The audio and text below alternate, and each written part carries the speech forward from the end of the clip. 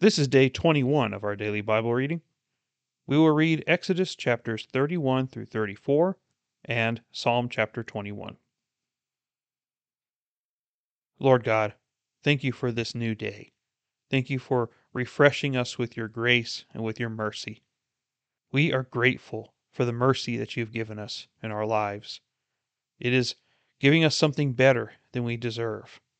And we deserve nothing but death. We deserve nothing but separation from you. Today, Lord, we recognize how far short we fall of your standards. But yet you have still called your people to yourself. And for that, we are eternally grateful. And the least that we can do is, like Paul says in Romans 12, to make ourselves as living sacrifices. So help us, Lord, to see clearly what you want us to learn in your word today. And guide us as we enter into the world that needs you so much, that we may be salt and light. Please bless the reading of your word. In Jesus' name, amen. Now the Lord spoke to Moses, saying, See, I have called by name Bezalel, the son of Uri, the son of Hur, of the tribe of Judah. I have filled him with the Spirit of God in wisdom, in understanding, in knowledge, and in all kinds of craftsmanship, to make artistic designs for work in gold, in silver, and in bronze, and in the cutting of stones for settings, and in the carving of wood, that he may work in all kinds of craftsmanship. And behold, I myself have appointed with him Oholiab, the son of Ahisamach, of the tribe of Dan.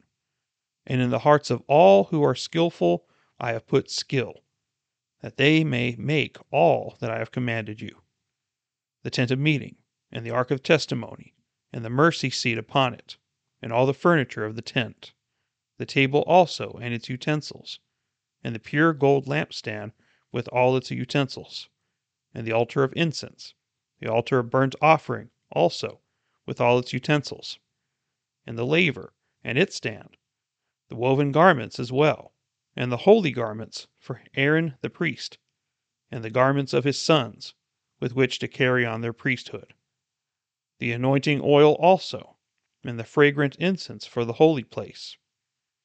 They are to make them according to all that I have commanded you.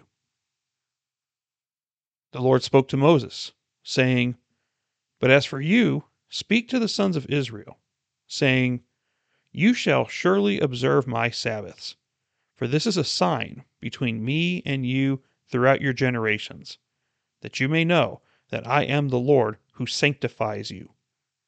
Therefore you are to observe the Sabbath, for it is holy to you.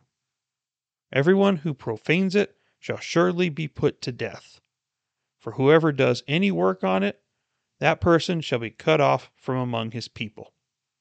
For 6 days work may be done, but on the seventh day there is a Sabbath of complete rest, holy to the Lord. Whoever does any work on the Sabbath day shall surely be put to death. So the sons of Israel shall observe the Sabbath, to celebrate the Sabbath throughout their generations as a perpetual covenant. It is a sign between me and the sons of Israel forever.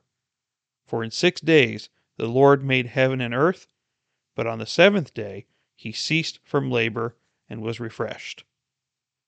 When he had finished speaking with him upon Mount Sinai, he gave Moses the 2 tablets of the testimony, tablets of stone, written by the finger of God.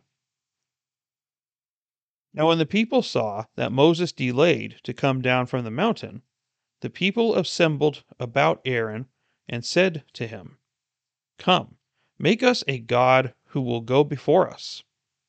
As for this Moses, the man who brought us up from the land of Egypt, we do not know what has become of him. Aaron said to them, Tear off the gold rings which are in the ears of your wives, your sons, and your daughters, and bring them to me. Then all the people tore off the gold rings which were in their ears, and brought them to Aaron. He took this from their hand, and fashioned it with a graving tool, and made it into a molten calf. And they said, This is your God, O Israel, who brought you up from the land of Egypt." Now when Aaron saw this, he built an altar before it. And Aaron made a proclamation and said, "Tomorrow shall be a feast to the Lord." So the next day they rose early and offered burnt offerings and brought peace offerings. And the people sat down to eat and to drink and rose up to play. Then the Lord spoke to Moses, "Go down at once, for your people, whom you brought up from the land of Egypt, have corrupted themselves. They have quickly turned aside from the way which I commanded them. They have made for themselves a molten calf, and have worshipped it, and have sacrificed to it, and said, 'This is your God, O Israel, who brought you up from the land of Egypt.'" The Lord said to Moses, "I have seen this people, and behold, they are an obstinate people. Now then, leave me alone, that my anger may burn against them, and that I may destroy them, and I will make of you a great nation." Then Moses entreated the Lord his God, and said, "O Lord, why does your anger burn against your people, whom you have brought out from the land of Egypt, with great power and with a mighty hand? Why should the Egyptians speak, saying, 'With evil intent he brought them out to kill them in the mountains, and to destroy them from the face of the earth'? Turn from your burning anger, and change your mind about doing harm to your people. Remember Abraham, Isaac, and Israel, your servants, to whom you swore by yourself, and said to them, 'I will multiply your descendants as the stars of the heavens, and all this land of which I have spoken I will give to your descendants, and they shall inherit it forever.'"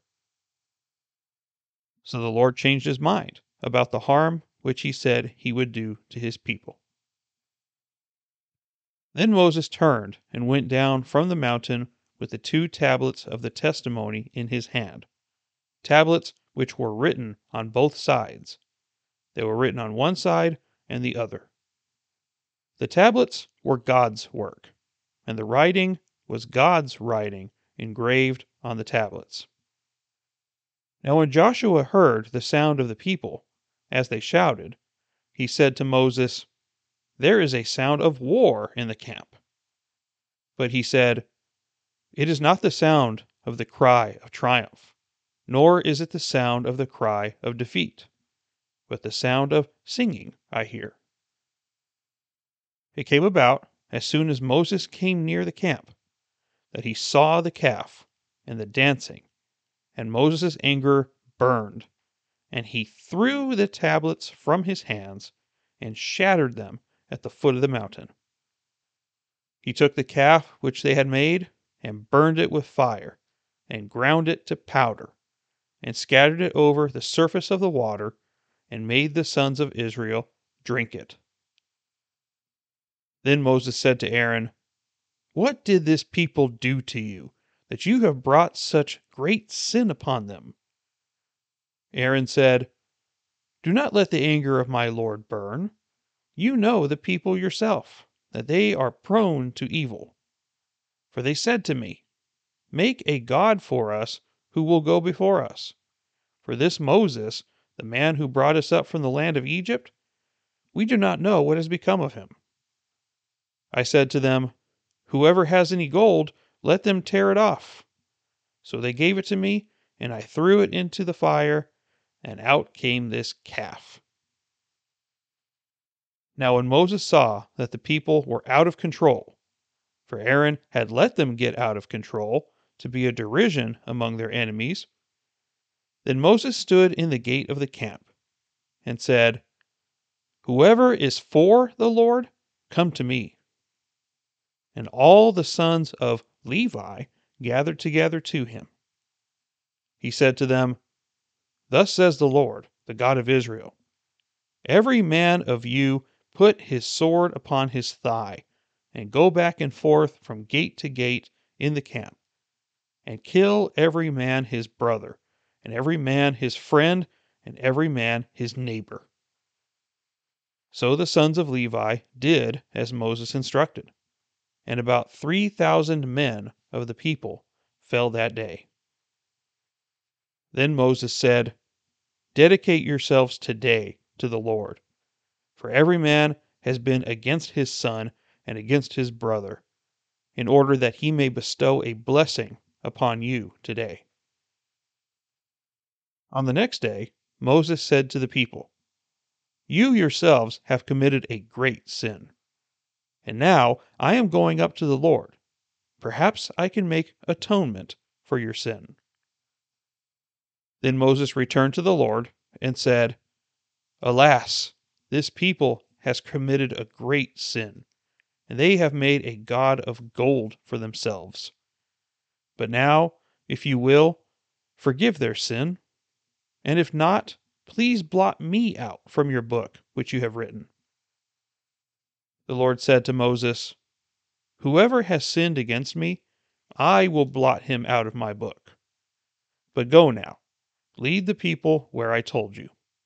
Behold, my angel shall go before you. Nevertheless, in the day when I will punish them for their sin." Then the Lord smote the people, because of what they did with the calf which Aaron had made.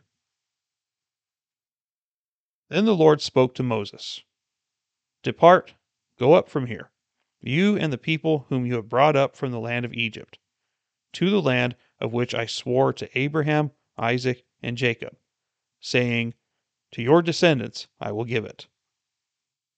I will send an angel before you, and I will drive out the Canaanite, the Amorite, the Hittite, the Perizzite, the Hivite, and the Jebusite.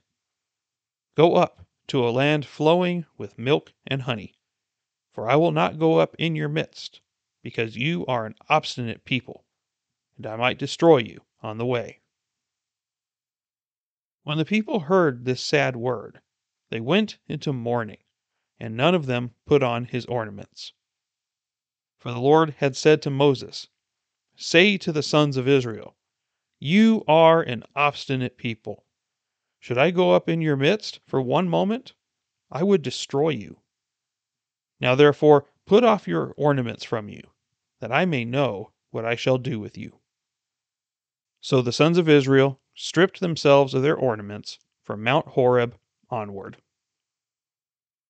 Now Moses used to take the tent and pitch it outside the camp, a good distance from the camp, and he called it the tent of meeting. And everyone who sought the Lord would go out to the tent of meeting, which was outside the camp. And it came about, whenever Moses went out to the tent, that all the people would arise and stand, each at the entrance of his tent, and gaze after Moses until he entered the tent. Whenever Moses entered the tent, the pillar of cloud would descend and stand at the entrance of the tent, and the Lord would speak to Moses. When all the people saw the pillar of cloud standing at the entrance of the tent, all the people would arise and worship, each at the entrance of his tent. Thus the Lord used to speak to Moses face to face, just as a man speaks to his friend. When Moses returned to the camp, his servant Joshua, the son of Nun, a young man, would not depart from the tent. Then Moses said to the Lord, "See, you say to me, 'Bring up this people,' but you yourself have not let me know whom you will send with me. Moreover, you have said, 'I have known you by name, and you have also found favor in my sight.' Now therefore, I pray you, if I have found favor in your sight, let me know your ways, that I may know you, so that I may find favor in your sight. Consider too that this nation is your people." And he said, "My presence shall go with you, and I will give you rest." Then he said to him, "If your presence does not go with us, do not lead us up from here. For how then can it be known that I have found favor in your sight, I and your people? Is it not by your going with us, so that I and your people, may be distinguished from all the other people who are upon the face of the earth?" The Lord said to Moses, "I will also do this thing of which you have spoken, for you have found favor in my sight, and I have known you by name." Then Moses said, "I pray you, show me your glory." And he said, "I myself will make all my goodness pass before you, and will proclaim the name of the Lord before you. And I will be gracious to whom I will be gracious, and will show compassion on whom I will show compassion." But he said, "You cannot see my face, for no man can see me and live." Then the Lord said, "Behold, there is a place by me, and you shall stand there on the rock. And it will come about, while my glory is passing by, that I will put you in the cleft of the rock, and cover you with my hand until I have passed by. Then I will take my hand away, and you shall see my back, but my face shall not be seen." Now the Lord said to Moses, "Cut out for yourself 2 stone tablets, like the former ones, and I will write on the tablets the words that were on the former tablets, which you shattered. So be ready by morning, and come up in the morning to Mount Sinai, and present yourself there to me on the top of the mountain. No man is to come up with you, nor let any man be seen anywhere on the mountain. Even the flocks and the herds may not graze in front of that mountain." So he cut out 2 stone tablets, like the former ones, and Moses rose up early in the morning, and went up to Mount Sinai, as the Lord had commanded him. And he took 2 stone tablets in his hand. The Lord descended in the cloud, and stood there with him as he called upon the name of the Lord.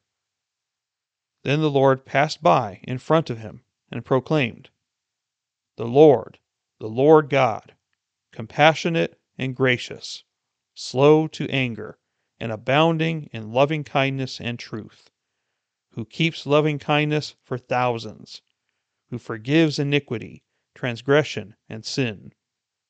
Yet he will by no means leave the guilty unpunished, visiting the iniquity of fathers on the children and on the grandchildren to the 3rd and 4th generations. Moses made haste to bow low toward the ground and worship. He said, "If now I have found favor in your sight, O Lord, I pray, let the Lord go along in our midst, even though the people are so obstinate, and pardon our iniquity and our sin, and take us as your own possession." Then God said, "Behold, I am going to make a covenant. Before all your people I will perform miracles which have not been produced in all the earth, nor among any of the nations. And all the people among whom you live will see the working of the Lord, for it is a fearful thing that I am going to perform with you. Be sure to observe what I am commanding you this day. Behold, I am going to drive out the Amorite before you, and the Canaanite, the Hittite, the Perizzite, the Hivite, and the Jebusite. Watch yourself, that you make no covenant with the inhabitants of the land into which you are going, or it will become a snare in your midst.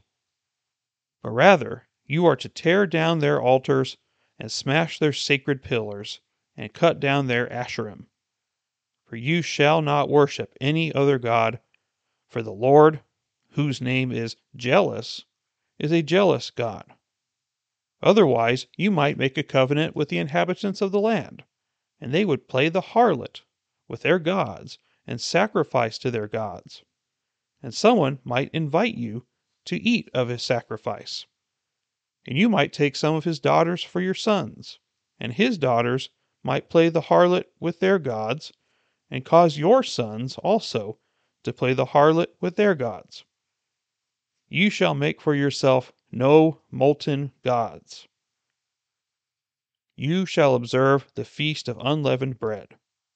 For 7 days you are to eat unleavened bread, as I commanded you, at the appointed time in the month of Abib. For in the month of Abib you came out of Egypt. The first offspring from every womb belongs to me, and all your male livestock, the first offspring from cattle and sheep. You shall redeem with a lamb the first offspring from a donkey, and if you do not redeem it, then you shall break its neck. You shall redeem all the firstborn of your sons. None shall appear before me empty-handed. You shall work 6 days, but on the 7th day you shall rest. Even during plowing time and harvest you shall rest. You shall celebrate the Feast of Weeks, that is, the first fruits of the wheat harvest, and the Feast of Ingathering at the turn of the year. 3 times a year all your males are to appear before the Lord God, the God of Israel. For I will drive out nations before you and enlarge your borders, and no man shall covet your land when you go up 3 times a year to appear before the Lord your God.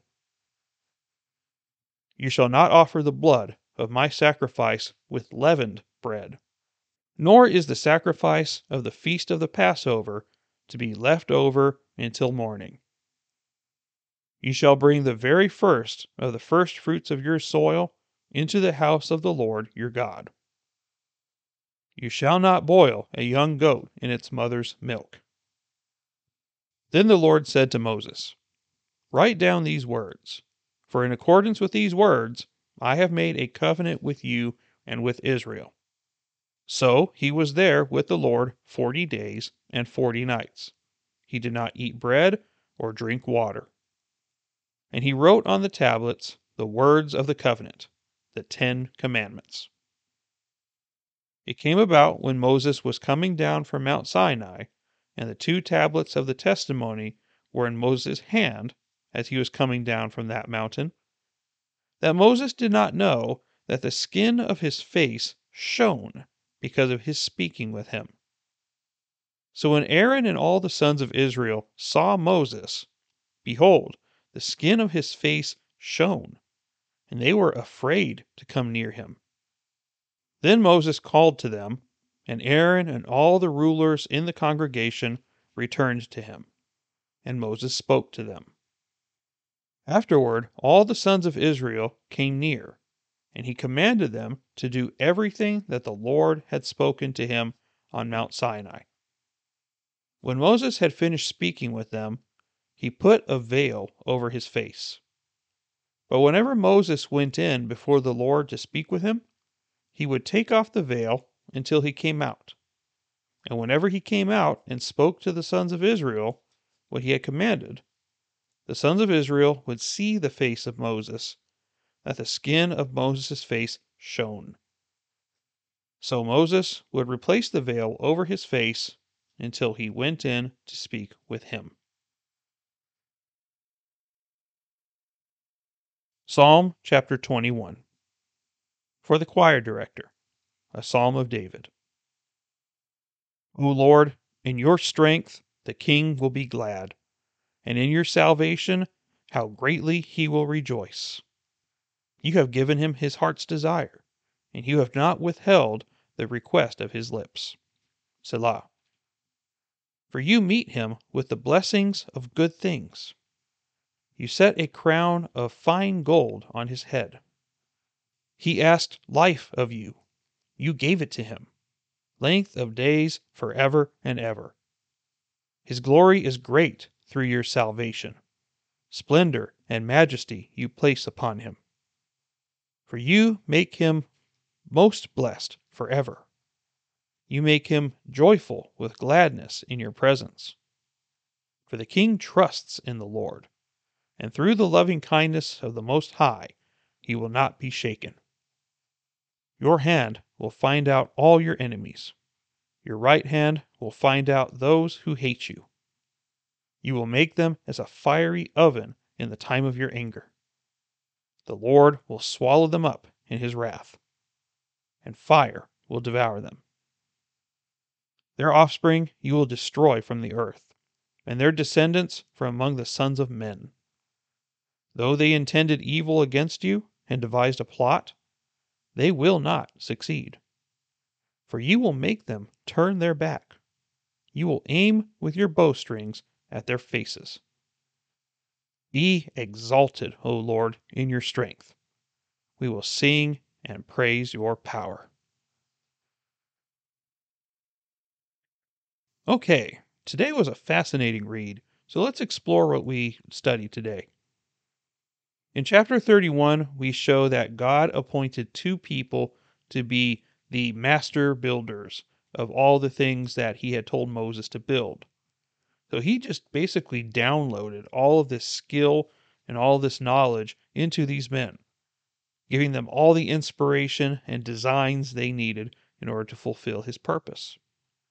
He activated all these people to his service, and God is able to do that at any time because he is sovereign.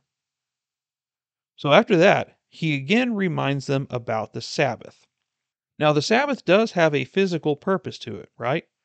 No one is supposed to work 7 days a week.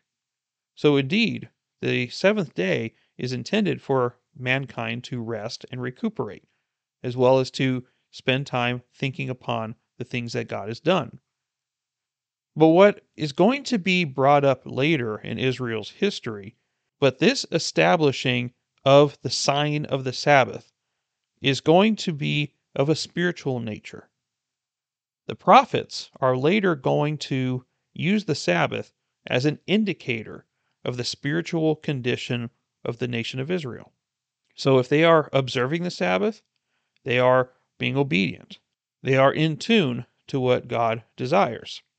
But if they are not observing the Sabbath, then that kind of tells you right there where their spiritual state is, that they don't really care about the things of God. So this is going to come up later in the history of the nation. Now, after he says that, God gives Moses the 10 Commandments, 2 tablets of stone that were written by God's finger himself. He must have had perfect handwriting because he's God, but it really makes you wonder what his handwriting is like. I don't know what it would look like, but it's interesting to think about. But it doesn't last long, right? Unfortunately, he gets to the bottom of the mountain with these tablets in hand, and he sees what the nation of Israel did. They made an idol right off the bat. After receiving in an audible voice the 10 Commandments themselves, they go and they make a molten calf with all the gold that they had in their possession. Aaron thought he was doing the right thing. He perhaps had a misunderstanding of how God operates because he came from Egypt. And in Egypt, they worshipped figures and symbols that represented a god. And so maybe to him, the molten calf was an illustration of God himself. But Aaron is in great error here, and he has led the people astray by not only listening to their complaints, but going along with it and making this calf. And it seems like later on when Moses confronts him, that he doesn't even admit that he messed up. It's really sad, especially considering that he is going to be the high priest of Israel. But beyond just the idolatry, it mentions something else in here that we need to understand. It says in verse 6 that the next day they rose early and offered burnt offerings and brought peace offerings. Okay, that's fine. I mean, if they thought they were sacrificing to the Lord, misunderstanding, right? But then what did they do? They sat down to eat and to drink, and then they rose up to play. That is a very delicate way to say it in English. But in the Hebrew, it is mentioning orgies. It is talking about a sex party. So this is most offensive, as we can understand, and the Lord is furious with what he saw. So he tells him to see what the people are doing and then to leave him alone because he's going to roll up his sleeves and he is going to destroy the Israelites. And yet he is going to keep his covenant through Moses. Through Moses, I will start a new nation, and they will be holy to me. But then you see something here that is a beautiful illustration of not only Jesus Christ, but also what we as Christians should be doing with the lost world. He stands between God and Israel and defends Israel. He intercedes for them. He entreats the Lord. He says, Lord, why are you so angry with your people? You brought them out of Egypt with your great power. You don't want the Egyptians saying that you just brought them out to kill us. If you do this thing, Lord, you are going to make yourself look bad. You are not going to be glorified in this, Lord, so I don't think you should do it. Remember the covenants that you made with Abraham, Isaac, and Jacob. You promised them that you were going to lead their descendants into the promised land and that you were going to establish them as a nation. Remember the promises that you made, Lord. And then it says in verse 14 that God chose to relent. It's not that he changed his mind, because in my translation it does say that he changed his mind. This statement is poorly translated because what it is doing is giving us the impression that God goes back on what he says, when this is not true. God is immutable. He does not change his mind. For someone to change their mind, that means their first decision was not the right one. And with God, that's simply not possible. So how is it that he can change his mind if he's perfect? The whole reason he's doing this is, yes, he is angry. But his primary reason for doing this is to test Moses, to measure his growth and his maturity, to see if he is ready for the next step. And indeed, Moses passes the test with flying colors. He is ready for the next step. I've had this happen to me so often in my life, where God puts me in the trenches of life. He puts me in difficult situations. He puts me in areas where I'm uncomfortable, and he causes me to learn new skills or experience something that I will need in the future. And then he evaluates me. And when he sees that I have accomplished what he has tested me on, if he feels that I am ready for the next step, then he puts me into a situation where I will use it. And then he has caused me to prosper. That has been the pattern of my life. And not everyone's may be this way, but it seems like Moses and I have that in common. Because bear in mind who Moses was a few chapters ago, before going into Egypt and performing the plagues. He was a coward. He was trying to dodge everything that God said. He did not repent of his ways and was afraid to do God's will. But now you see no hesitation in him. You see him taking full responsibility, and you see him zealous for the things of God. He's come a very long way, and God is pleased with what he sees in Moses. And my hope is that God is pleased with what he sees in us. And if we are not pleasing in his sight, then we need to be. We need to fix that. It's within our power to do, to choose to obey God over man or to please ourselves. So no, he did not change his mind, but he relented from doing what he said he would do because Moses passed the test. So Moses went down, he saw the calf, and he was so angry that he broke the tablets that God wrote with his fingers. That must have been hard to recover from, because if I'm not mistaken, the next set are not written by God, but are written by Moses.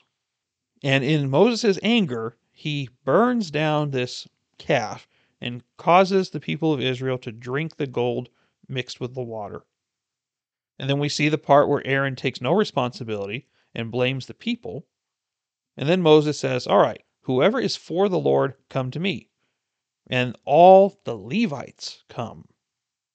This is the tipping point for this tribe.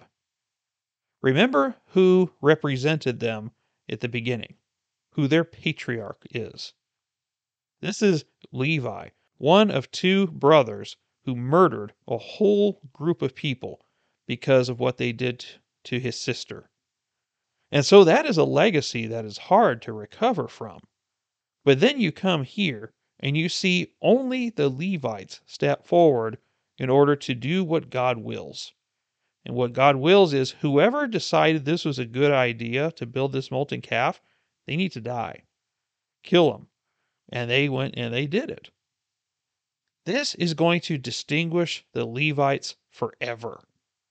This decision that they went as one mind, as one people, to do the will of God is going to cause God to bless them in such a magnificent way.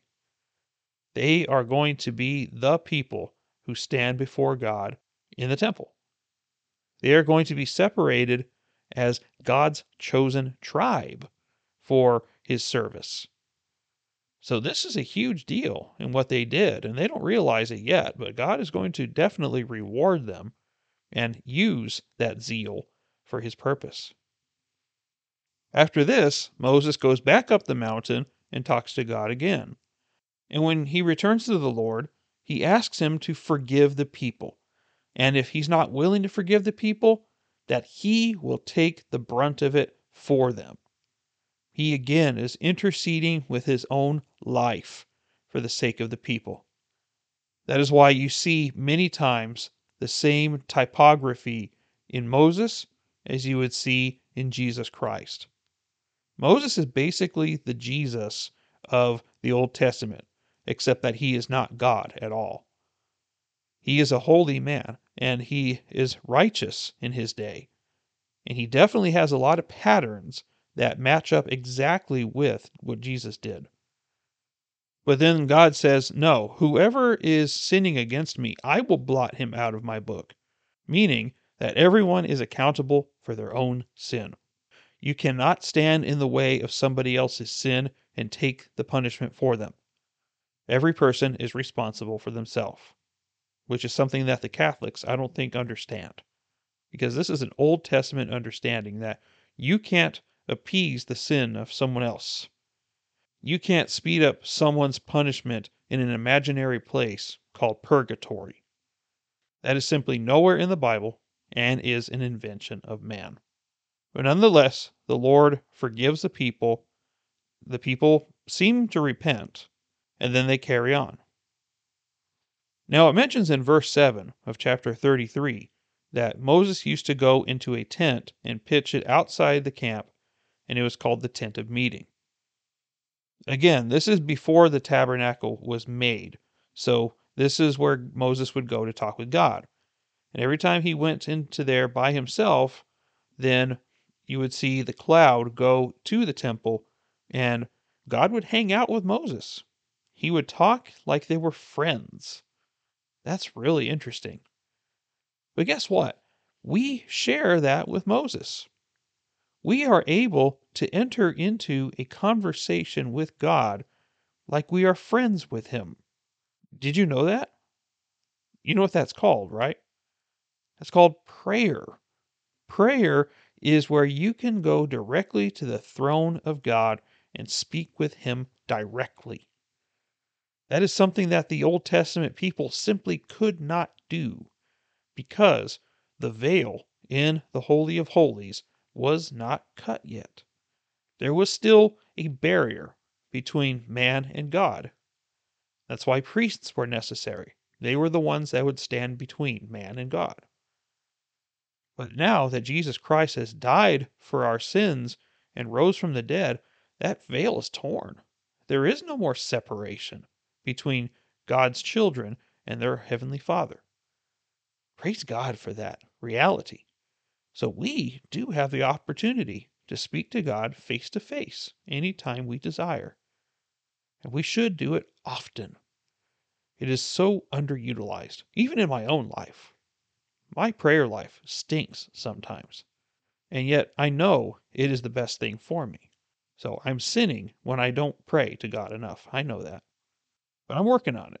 And I hope you are too. Now, halfway through the chapter, Moses requests of God that he see him. He wants to witness God's full glory. And God said, "Well, you can't handle my full glory, buddy, but I can definitely show you some of it."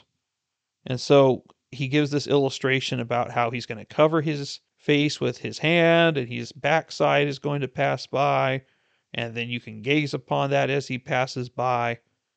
This must be some kind of physical manifestation that we don't comprehend. Because again, God is spirit. He doesn't have a body. And yet he can reveal himself in a physical way should he choose to. And that's what we typically call the angel of the Lord. So in this way, it seems that God did that with Moses and allowed him to see a glimpse of his glory, but he could not see the full thing. But here's a couple of statements that come through this chapter that are fully fulfilled during the time of Jesus. In verse 14, God says that his presence will go with you and I will give you rest. This is Jesus speaking here. Can't you see it? Can't you see this is Jesus talking to Moses here? And then Moses appeals to God that he may go with his people and be among them. Jesus was among his people, and he is going to be among us again in heaven. So in a way, God answered his request in his own timing. And then Moses got another fulfillment in the time of Jesus. In verse 18, Moses said, "I pray you, show me your glory." And what happens during the time of Jesus? The transfiguration, where God went up to the mountain, he revealed his glorified self, and who was standing there with him? Elijah and Moses. Moses got to see it for himself. And so, how amazing that is that God is faithful, even in the small things like that. And then we have an illustration of grace. Verse 19. I will be gracious to whom I will be gracious, and I will show compassion on whom I will show compassion. This is all his sovereign grace at play. God didn't have to do any of this, but he chose to with Moses. He doesn't do it with everyone, but he did it with Moses. Then we come to chapter 34, which the whole chapter is about renewing the covenant with the people of Israel. God illustrates who he is very clearly in this chapter. He explains his character, that he's compassionate, he's gracious, he's slow to anger, abounding in loving kindness and truth. He keeps loving kindness for thousands. He forgives iniquity, transgression, and sins. And he will by no means let the guilty stay unpunished. He visits the iniquity to other generations. And then Moses shows reverence to him, and God introduces the covenant one more time.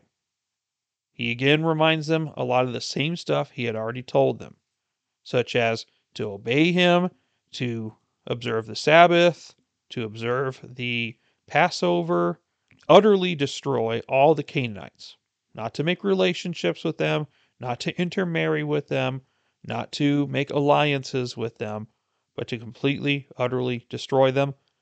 Otherwise, they will be led astray, and they will no longer worship God. He tells them that straight up. That is why he's doing it. He does not want their evil influences to infiltrate God's holy people. He reminds them that all the firstborns belong to God, as well as a few other small portions of the covenant that he insists need to be followed. And then we see another comparison of Moses and Jesus in verse 28. It says that Moses was with the Lord for 40 days and 40 nights, and he did not eat or drink anything. That's the same thing with Jesus. He was in the wilderness 40 days and 40 nights with God, and then he got hungry. So that comparison is very obvious. Now, this time around, it said that Moses wrote down the Ten Commandments on the tablets. So we don't get to see God's perfect handwriting, unfortunately, but the Ten Commandments are now in Moses' handwriting. Now, when he got down from the mountain, Moses did not notice that his face was glowing. It was radiating, it was shining God's holiness on it. Moses was reflecting the glory of God. And so the people were afraid to look at him because God is so holy that evil cannot look at it. And so when Moses wasn't going to speak to the people, he would wear a veil to not freak everybody out and to conceal God's holiness. But anytime he spoke, he was speaking as if it was directly from God, because it was. And therefore, his face shining made sense. It was a physical illustration of the holiness of God through his prophet Moses. And this now leads us into Psalm chapter 21. This is a psalm of David that is a psalm of thanksgiving. He is showing his gratitude to the Lord. He understands that the kingdom that he rules over was established by God, that God brought him this far and has appointed him as the king. Again, sovereignty at play here. Then he talks about the anticipation that the people need to have of further success from their king through God. He then gives more praise to the Lord, as you can imagine. And part of this language, especially in verses 4 through 6, seems to illustrate something that is going to happen with Christ. He asked life of you, you gave it to him, length of days forever and ever. And you hear about that when Jesus is talking about the kingdom of heaven. So some of this can be interpreted as us as Christians, the benefits we get from being in God's presence.